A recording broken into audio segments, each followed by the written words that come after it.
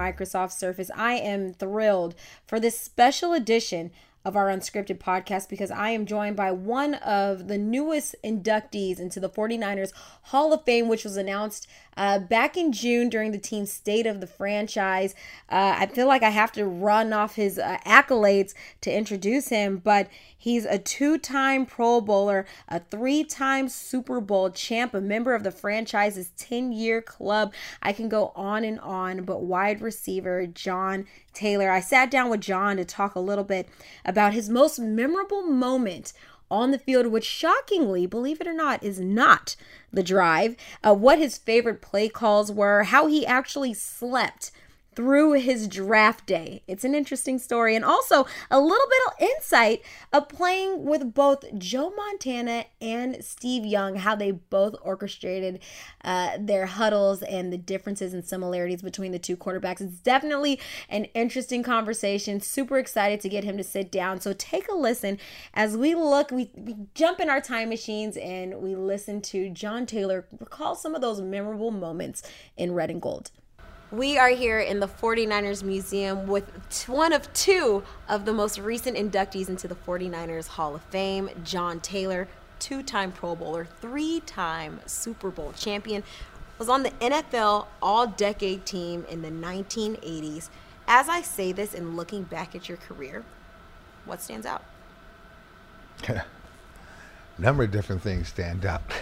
One, that I actually had a career in the NFL because I was always too small. You know what I mean? You're not going to be good enough. You know, according like what Patrick said, you're going to be in that 1%. I didn't even look at it that way because I wasn't a football player. I was a baseball player. That's what I looked at. But I wound up in football. I want to talk about a story that I just learned about you. You didn't even expect to be drafted into the NFL. Actually, on draft day, you were taking a snooze. Tell me about this story and just realizing like, wow, I'm going into the NFL. Tell me about that. Well, I remember my senior year at Delaware State, I was, there was a gentleman who was a scout for the 49ers, Neil Smith. He came to Delaware, and I remember him asking me if I wanted to play in the blue-gray game. And I said, yeah. And he said, but it's on Christmas Day. I said, okay, that's fine. So I actually went and I played in that game. But after playing in that game, I played in the Senior Bowl game, that whole deal. I never anticipated going into the NFL because that wasn't my game. My game was baseball. That's what I always played. That's what I loved.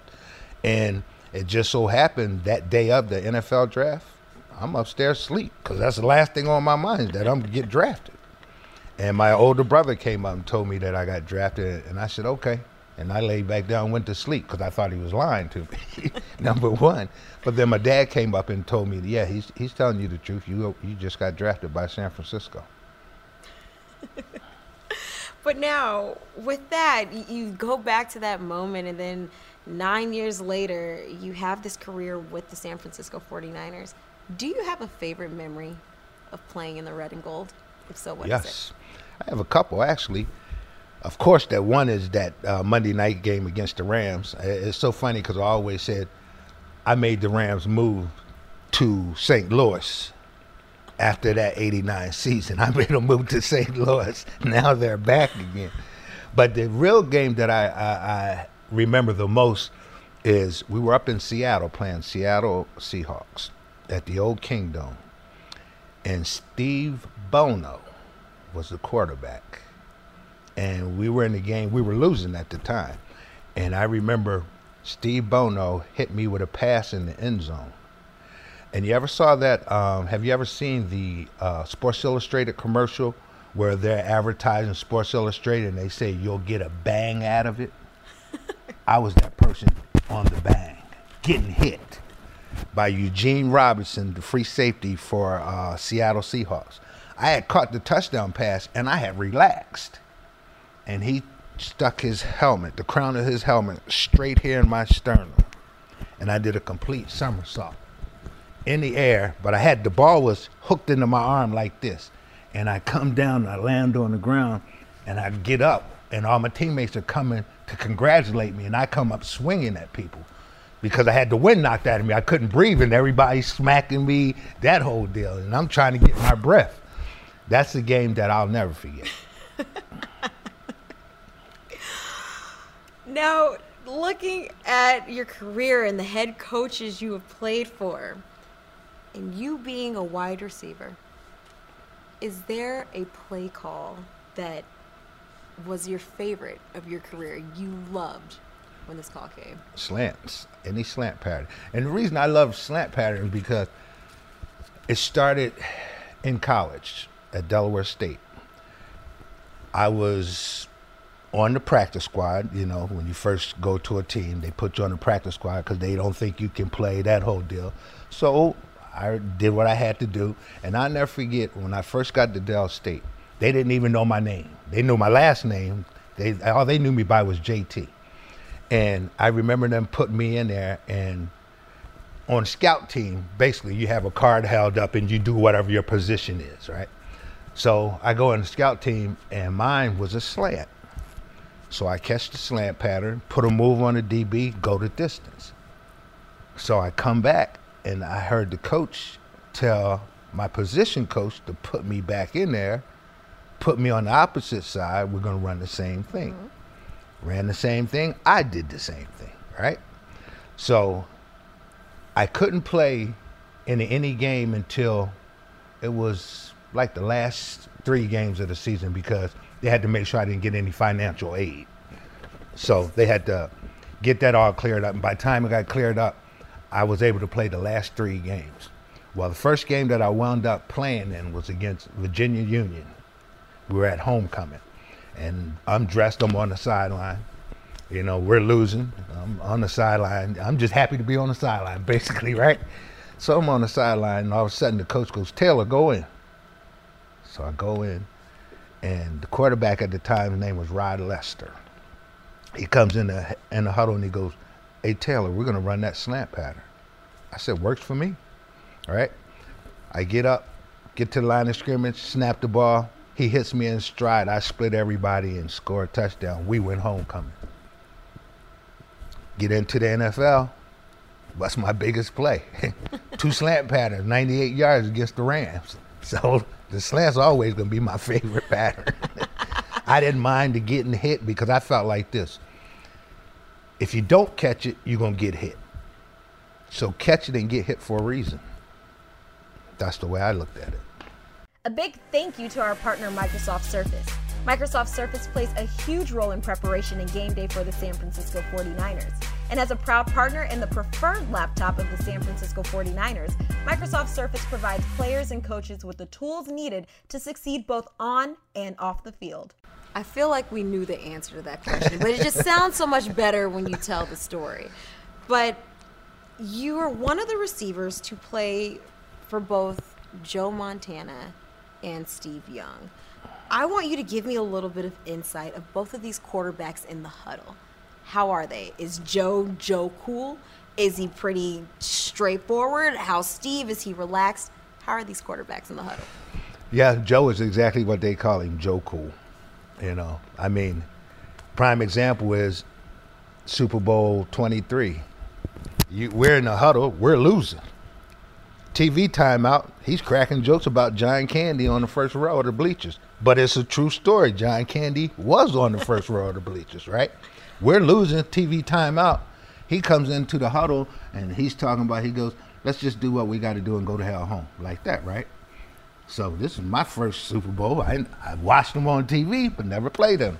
So I'm sitting in the huddle like this, and all of a sudden, Harris Barton, they used to call him H. Joe goes, "Yo, H, check out John Candy."